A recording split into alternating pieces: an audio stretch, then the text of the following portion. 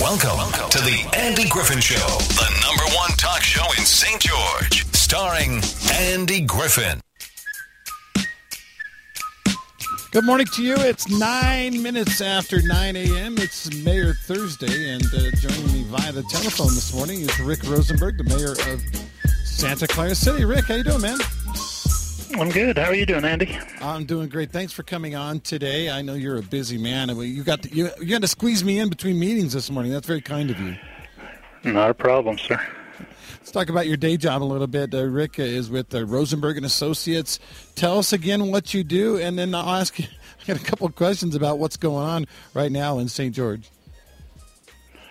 Rosenberg Associates is a civil engineering and land surveying firm based in St. George. We're locally owned and work a lot in the land development industry and building construction and municipal engineering, those types of fields.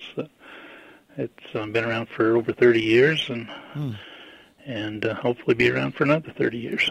It takes time to get, when a guy says, hey, I want to develop a piece of land, it takes time for him to do that. And there's a lot of things that he has to do. One of them is to maybe give you a call and have you evaluate the land. I don't know if you find out if there's blue clay, stuff like that. But in these crazy times, Rick, where we're having, a lot of people want to move here and there aren't a lot of houses, and quite frankly, right now with the process of building a home, that's not keeping up either. Have you felt a tremendous uptick? Is there pressure on you to hurry and get your job done? Oh yeah. It's as busy as we've ever been right now. Wow. There's a lot of demand for housing in the area, and we're kind of limited. Washington County and St. George areas in particular is kind of limited on the available private land that can be developed. Yeah.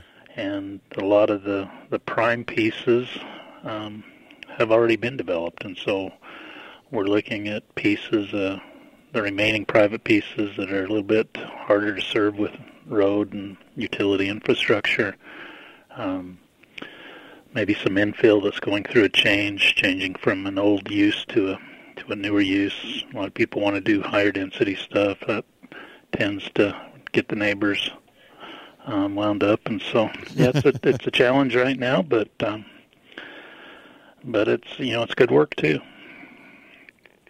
I hate it when the neighbors get worked up, but so let's talk about that a little bit. We had actually had a caller on yesterday discussing things with Zach Renstrom, the Water Conservancy Board chair and president there, and basically we're talking about the available land, and you had mentioned it just now, and what you were saying, the land that's available to develop. A large portion of Utah and southern Utah in particular is BLM land. That means it's owned by the federal government. So when you say there's limited land for us to develop, that is one of the reasons why. Is that going to change? Because I'd heard that the federal government will actually give land or sell land to private industry to develop. Do you think that'll change or not? 20 years ago or so, Santa Clara annexed 1,500 acres of BLM land south and west of the city along our westerly boundary. The city fathers at that time recognized that Santa Clara was landlocked and that we would eventually run out of places to develop and be able to grow. And so they were proactive, and they annexed 1,500 acres. And to this day, BLM hasn't released an acre of it for development to a private party. The city has been able to obtain some property out there for public purposes. We got a 50-acre park this last year that's kind of up in the South Hills. The city's planning to develop an adventure park.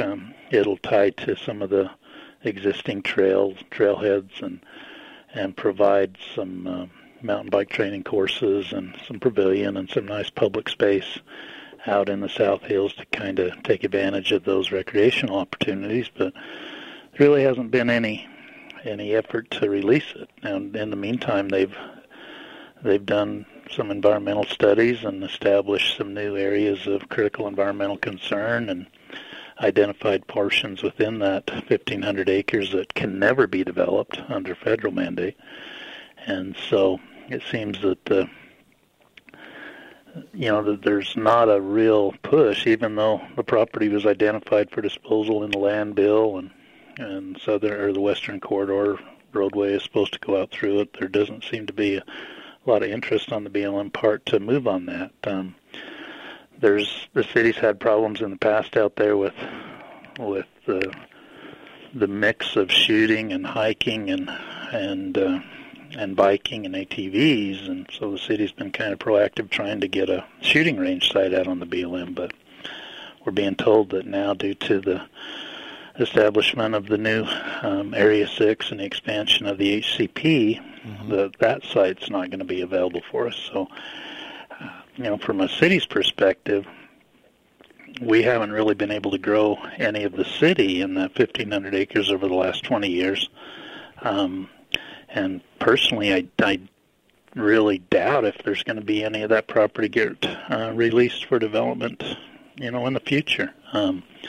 City council's considering even changing the boundary and pulling the city boundary back to the historic boundary, so that the liability of the land that comes with the city would, pass back to the BLM, and the city wouldn't be responsible for land that can't, bring potential revenues into the city.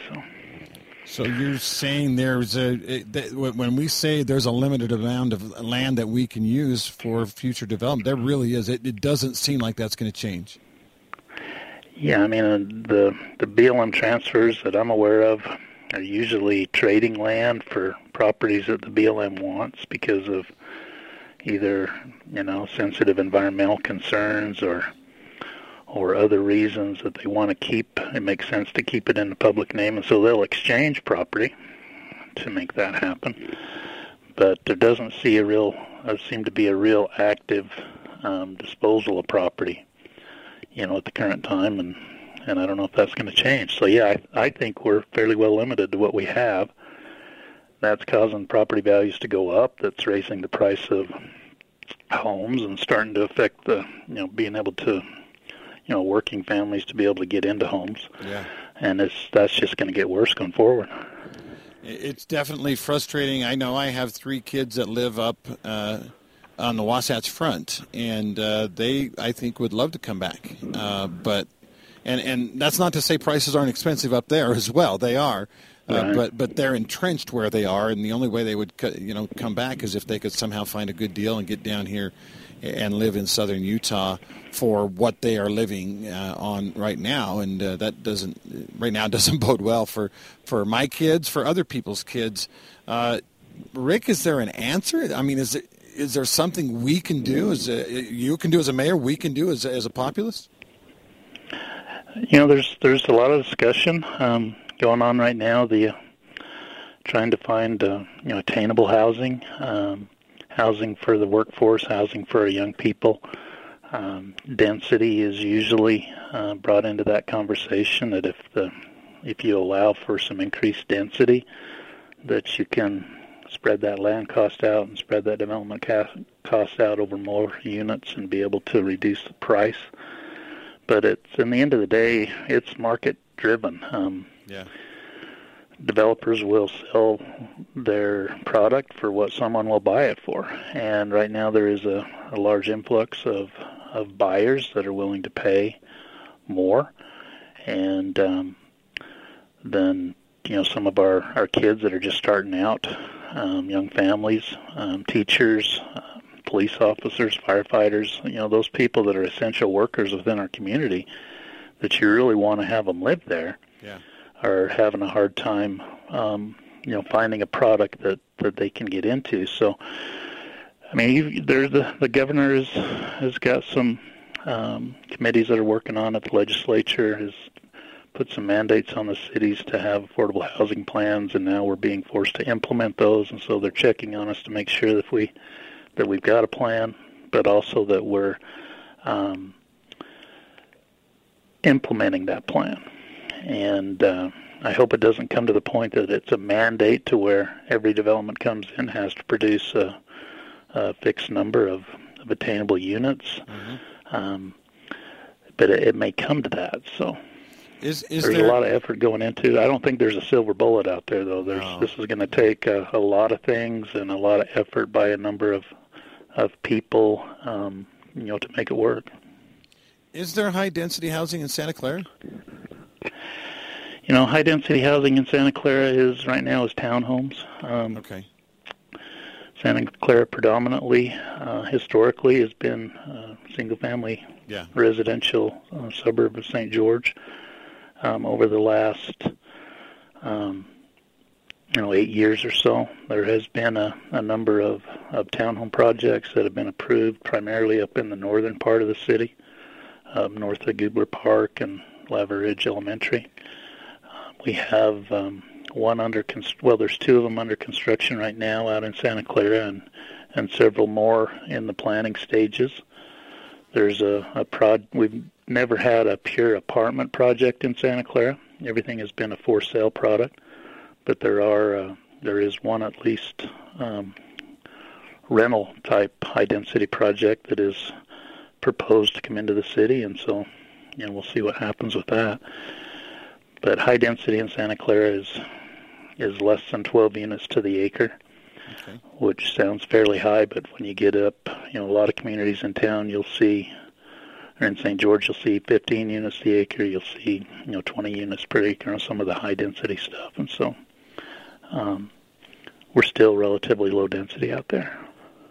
Talking with Santa Clara Mayor Rick Rosenberg, also runs Rosenberg and Associates, and he has a third kind of part-time job he is a writer, and he and I have a kinship there. We've both been freelance writers for quite some time. Has your writing gig with Sportsman's Warehouse, has it dried up with COVID, or are you able to get back at it?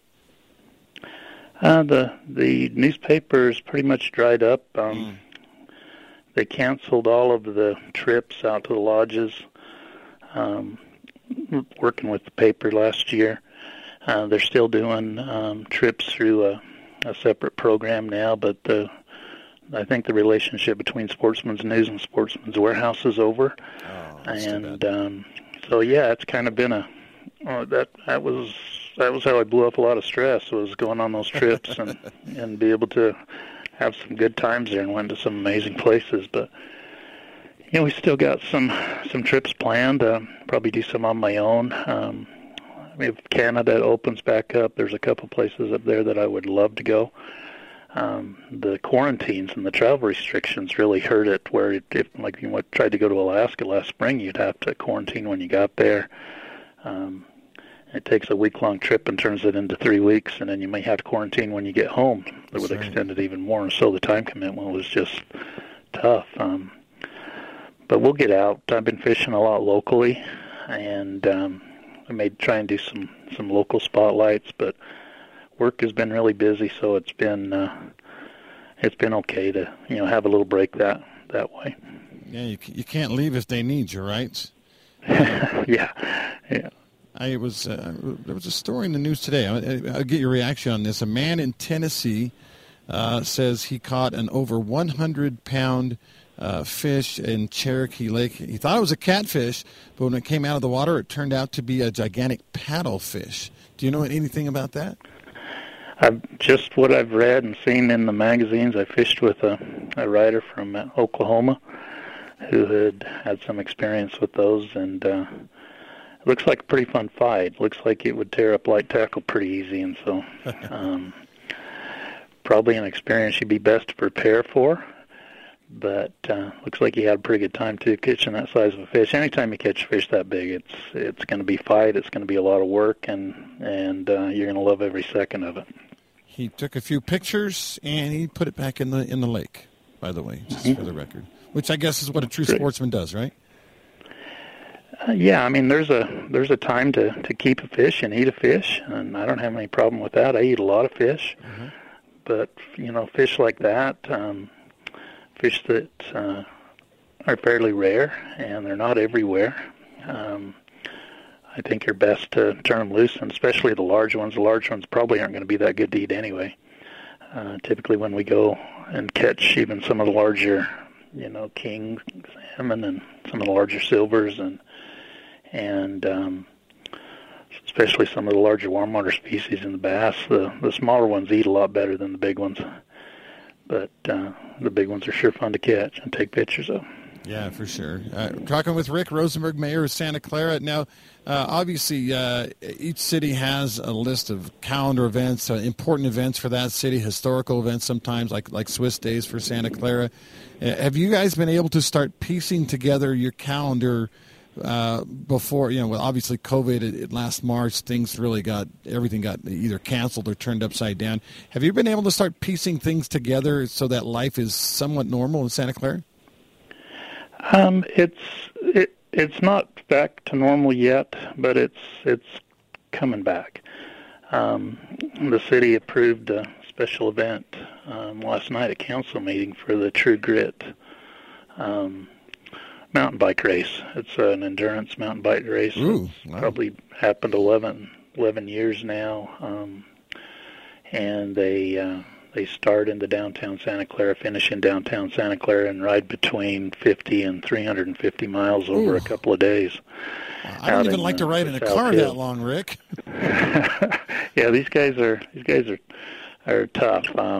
They're athletes, and it's an event that's happened for a long time, and we were able to put the COVID protocols in place, and the event organizers have been committed to enforce those, and council gave them a permit. And so we're starting to see a few of those things. The Little League, we had to cancel Little League last year. That hurts. Something you hate to do is canceling youth sports, but because of the pandemic, they canceled Little League season last spring. Their registration is open now for the Snow Canyon Little League, and we're planning on having games. And we've had softball games through the fall and through the winter, and there was one tournament that had to be canceled because there was some a positive test that showed up at the tournament.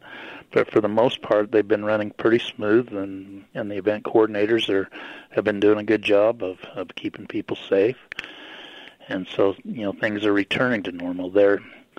I get calls now from wedding planners that want to use the city's Heritage Square and Town Hall for wedding venues.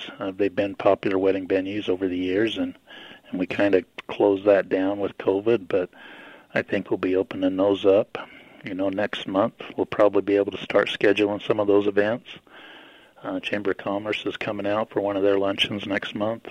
There'll be COVID restrictions in place, so things are getting back to normal. It's not back yet, and probably won't be for a while till the vaccination percentage goes way up and we develop that herd immunity and the number of cases go down. But talking to the health department yesterday, cases numbers are going in the right direction. Hospitalizations are going in the right direction. I think we're hopeful that things are moving in the right direction and we'll be able to open more things up.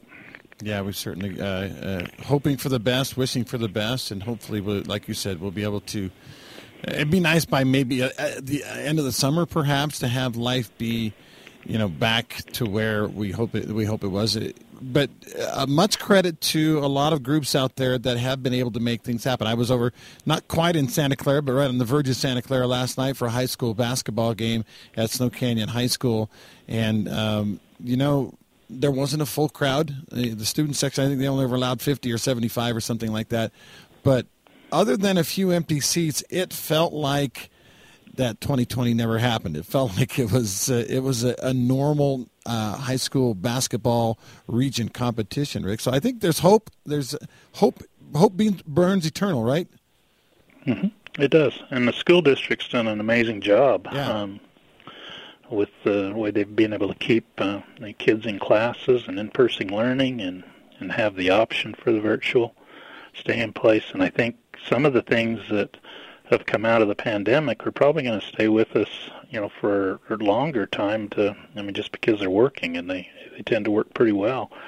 So, kudos to Superintendent Bergeson and the Washington County School District for the the way they tackled this, and hopefully that success will continue.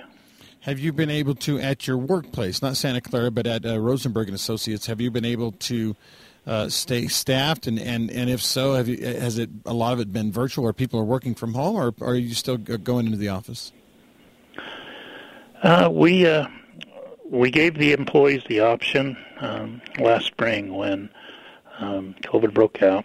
The employees were given the option if they wanted to work from home, that they were able to. If they wanted to come to the office, we mandate mask wearing in the office, and most of our meetings went to Zoom-style virtual meetings. They're still that way.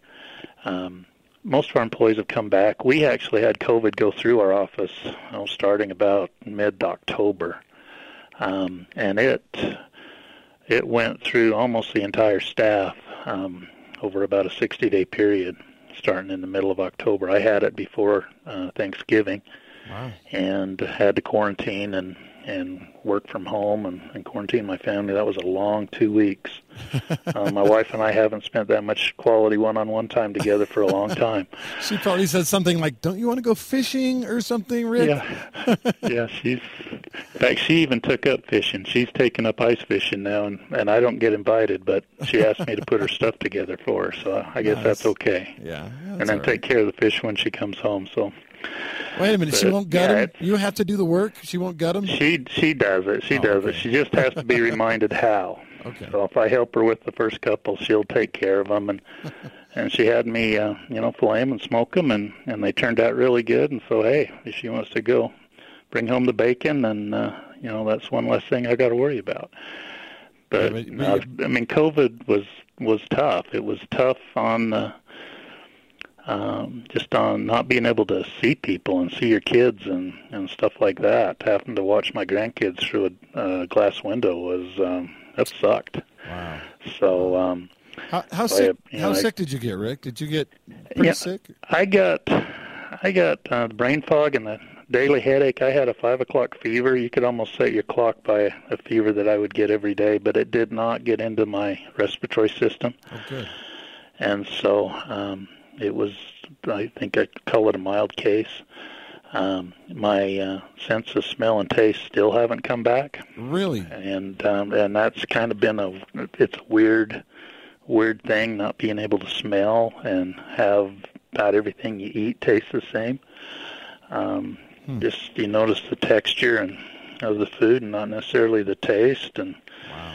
And so that part of it's been a little weird, but hopefully that'll come back. They say it takes a little while for that to come back in some cases, but so I've got my 90-day immunity that I'm still in the mix on right now is good, and hopefully by the time I come out of the immunity, I'll be able to get a vaccine and not worry so much about it. Rick, it's I got to get a weather break in. Let's do this. Let's take a quick phone call. I think Seth has been patient. Seth wanted to ask you a question. Go ahead, Seth. You there? Yeah, I am. Excuse me. Hold on a second. We got a little distortion. Call me right back, Seth. We're still struggling with our phone lines, Mayor, and it's kind of weird. It was every caller would call. I put them on hold, and it would distort their voice. And it's gotten now to where it's usually 1 in 10 or something like that, unfortunately. All right, there's Seth again. Seth, sorry about that. Your voice was distorting. What's up, man? Every time I get COVID, I get distorted, too, and maybe that comes through the telephone lines, huh? You've lost your sense of speech, maybe, huh?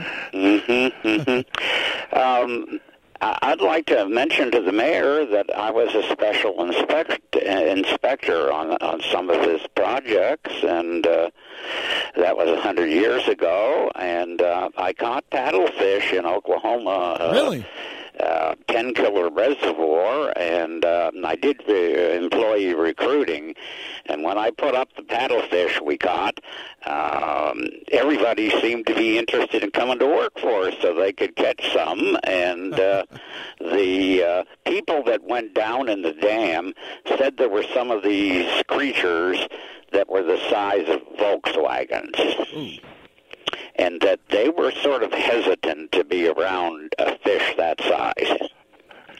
If it can eat you, I don't want to hunt it. Yeah, Exactly, and so spoonbill or not, it was a huge fish, and one good gulp, and you and your scuba tank could be gone forever. But I was very concerned, and I continue to be concerned. I went to and got a chance to speak with our representatives in an open session of Congress in St. George, and as per usual, they all agreed that the BLM and their practices were predatory and that they really didn't have the authority to own land under the Constitution the way I read it. It says that you must purchase land.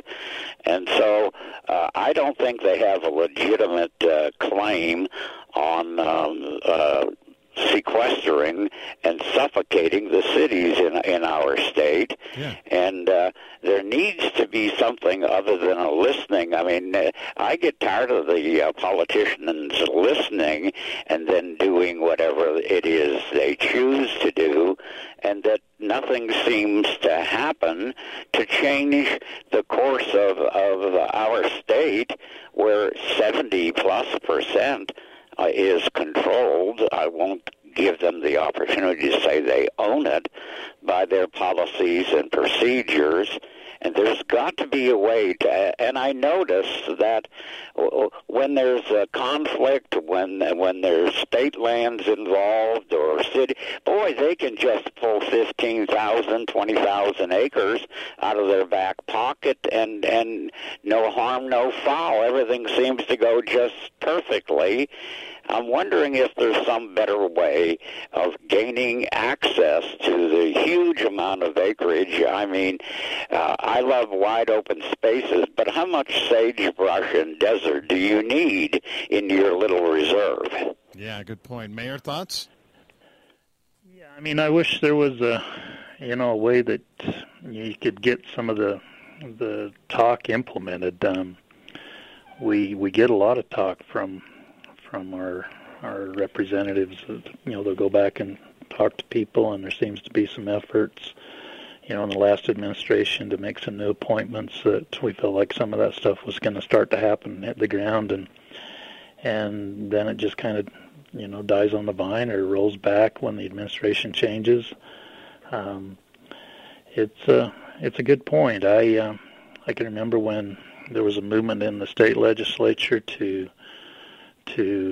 dispute some of the federal control, and if you go back east where there's not any BLM land, all the land are private, and you wonder why isn't it like that out here? And I'm an outdoorsman. I'm a conservationist. I appreciate the wilderness. I appreciate the ability to go out and enjoy those public lands. But the lands that we're talking about are these lands that are right adjacent. They border cities. That it's not necessarily a pristine wilderness area. It's an area that could be beneficial for local economies if some of that land was available for development. There's been some success in trading SITLA ground, where the school trust land ground has property in every section.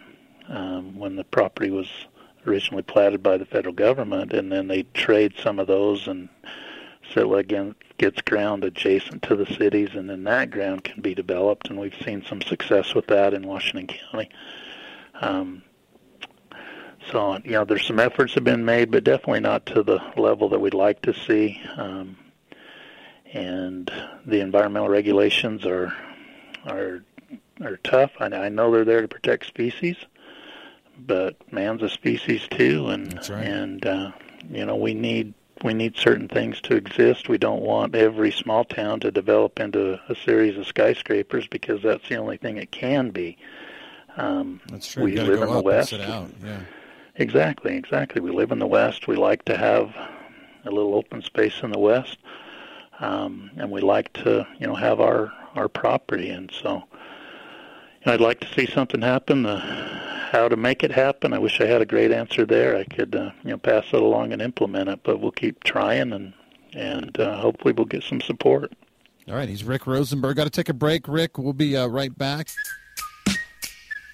Welcome back to the program. It's Mayor Thursday. We are in negotiations right now with a company that wants to be a part of Mayor Thursday, and we'll cross all the T's and dot all the I's and get a new sponsor for the program. We're also going to look into going back on location at a local breakfast establishment and have a little room to ourselves and have mayors on with me every Thursday. People love Mayor Thursday, and they love guys like Rick Rosenberg. Rick, how you doing, man? I'm good. Got to clean up a couple of things. Number one, I have to confess, I do not know what a paddlefish is. Can you enlighten me a little bit?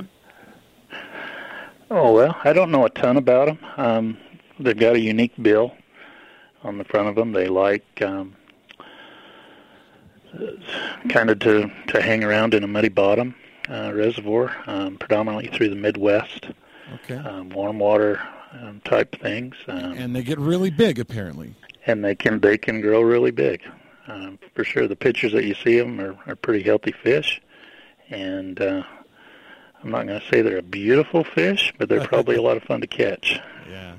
The guy, this stems from a story we read earlier in the news today. A guy caught 100, and he estimates, he didn't actually have a scale with him, and he released it, but he estimates it was 110 to 120-pound paddlefish in a reservoir in, I think it was Oklahoma, was it? Anyway, so what's the biggest fish you've ever caught, Rick? I've caught halibut, about 213-pound halibut. Wait, and that's about what you weigh, isn't it? Yeah. I wish I could get there. I've been going the right direction lately, but I'm still not down to that number. But that's a big fish, though. It was a big fish. We weren't able to boat it. They pulled it alongside the charter boat, and they have a scale along the side and then a chart that they use to estimate the weight. It was bigger than a doorway. Wow. And it was a tough fish. It took me, we were fishing about 300 feet of water. It took me to the bottom 4 different times. And so I needed a break when we were done, but it was a great fish. Yeah, just a little break, like a hot tub is what you needed. Mm-hmm. So I caught a tarpon in Florida that was about 110 pounds off the coast on a fly rod, which was probably one of the highlights. But even that's a big fish too.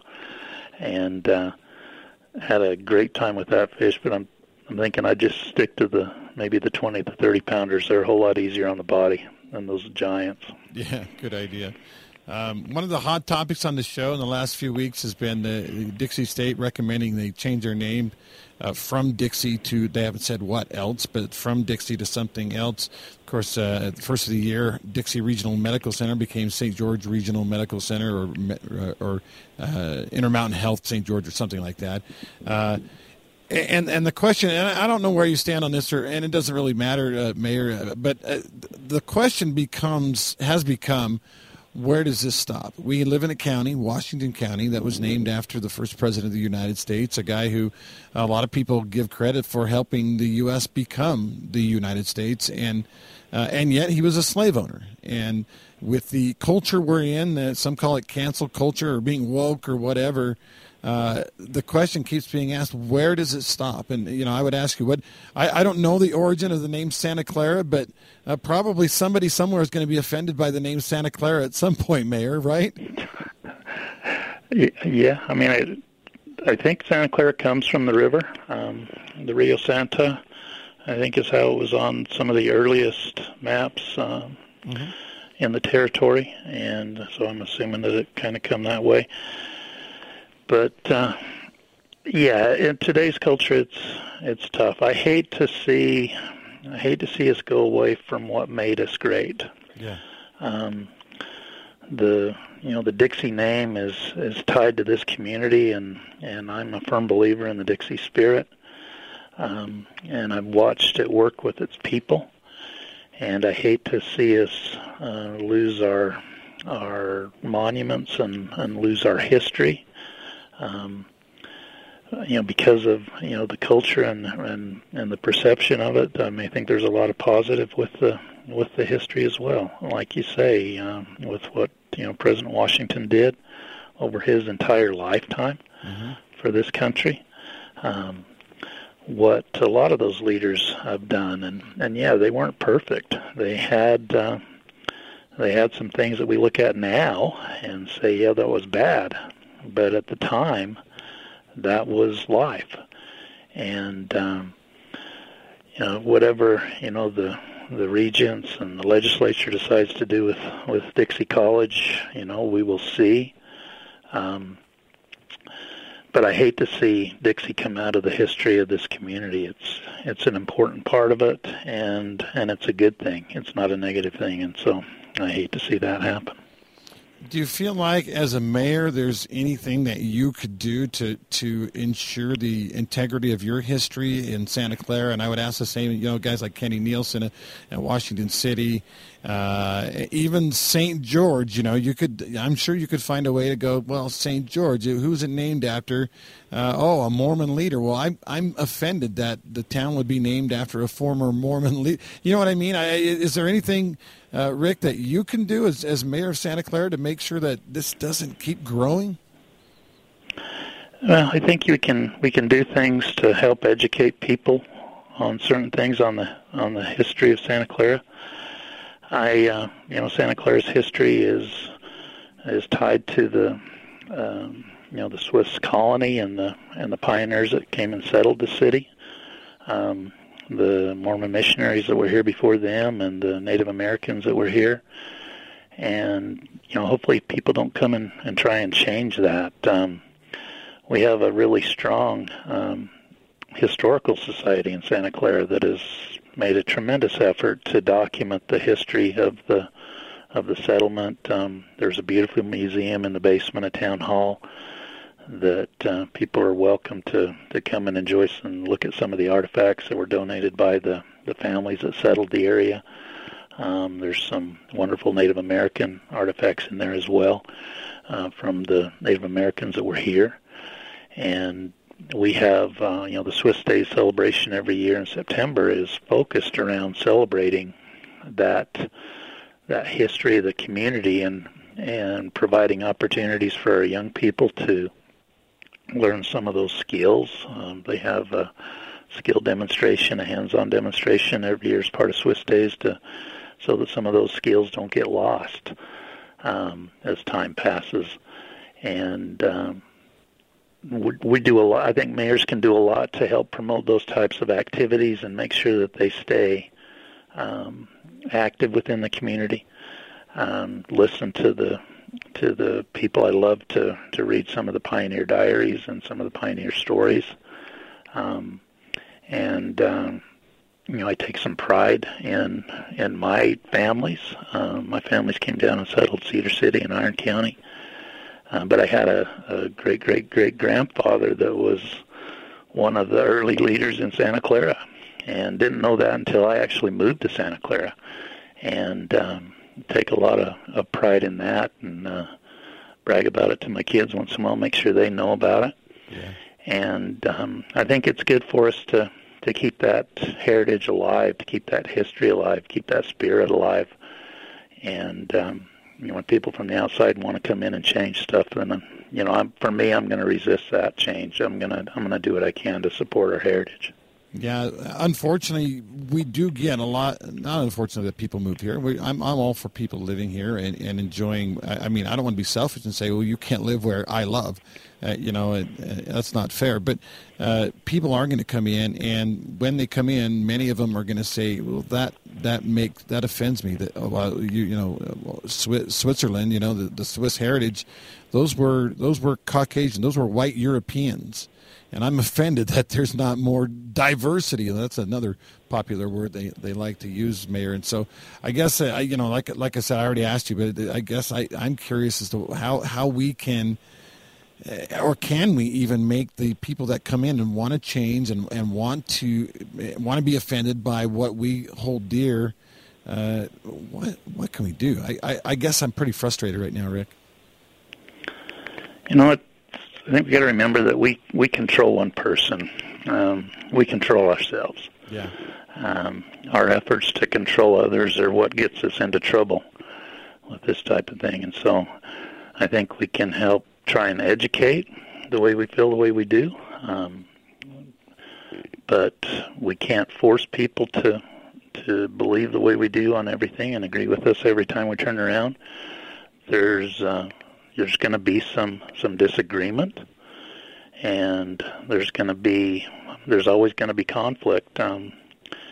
And I think we just do our best to maintain our beliefs and maintain our character and our integrity and the integrity of our ancestors, and just do the best we can. Recognize that people are going to come in and they're going to say things and they're going to demand things, and when they result in a conflict with your personal beliefs, and then I think you have to stand up and defend what you stand for, defend your character.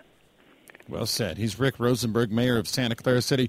Rick, I'm going to let you go get ready for. I know you have a 10 o'clock meeting, but thank you so much for spending a few minutes with us today on the Andy Griffin Show. It's always a pleasure, my friend. Same here, Andy. You guys have a great day. Appreciate you. Thank you, Rick. Rick Rosenberg from the Santa Clara City mayor, and doing a great job out there. All right, now I've got to get a commercial break in. I did spend a few minutes today with Mike Lee, the U.S. Senator. We're going to get his thoughts here in just a second as well. By the way, thank you to Joe Shoney. Joe Shoney's a sponsor of the show and has been since its inception for many years, involved in it. He puts his money where his mouth is. He says, look, my specialty as a loan officer, I can get you the rates, I can get you this, that, and the other thing, but what I want to do is make sure that you are 100% involved, that you know every step of the way what's happening. And so, Rick or Joe and his team will send you emails, they'll make phone calls, they'll send you texts to make sure that you know exactly what's going on and where you're at. That's the best that you can ask for. That's Joe Shoney. The phone number is 435-590-6300. Online reviews don't lie. 4.91 out of 5 stars. That's over 500 reviews. It's Joe Shoney, 435-590-6300. Back with Mike Lee right after this. Good morning to you, 750 on KDXU. I'm Andy Griffin down here in St. George and in Washington, D.C. We've got Mike Lee, Senator, on the line. Mike, great to talk to you again. How's everything going? It's going great. Thank you very much. We had a conversation earlier today with our political analyst, but maybe if you can talk a little bit more. These executive orders, Joe Biden seems to be going crazy with the pen. Can he do that, and do we have any recourse as a people and you as a senator? Unfortunately, the answer to those questions are for the immediate term, yes and no in that order. He can do that, and we don't have any immediate recourse. The good news is that we have recourse long term, which is that, sadly, this has been enabled by Congresses. Congresses under the leadership of Republicans and Democrats in the House and in the Senate over many, many decades. We have enabled this problem by passing broad, inclusive laws that give way too much power to the executive branch of government. I've been calling for a long time, and during Democratic and Republican administrations, to rein back in that power and to put the people's elected lawmakers in charge of making policy, which is essentially what these things do.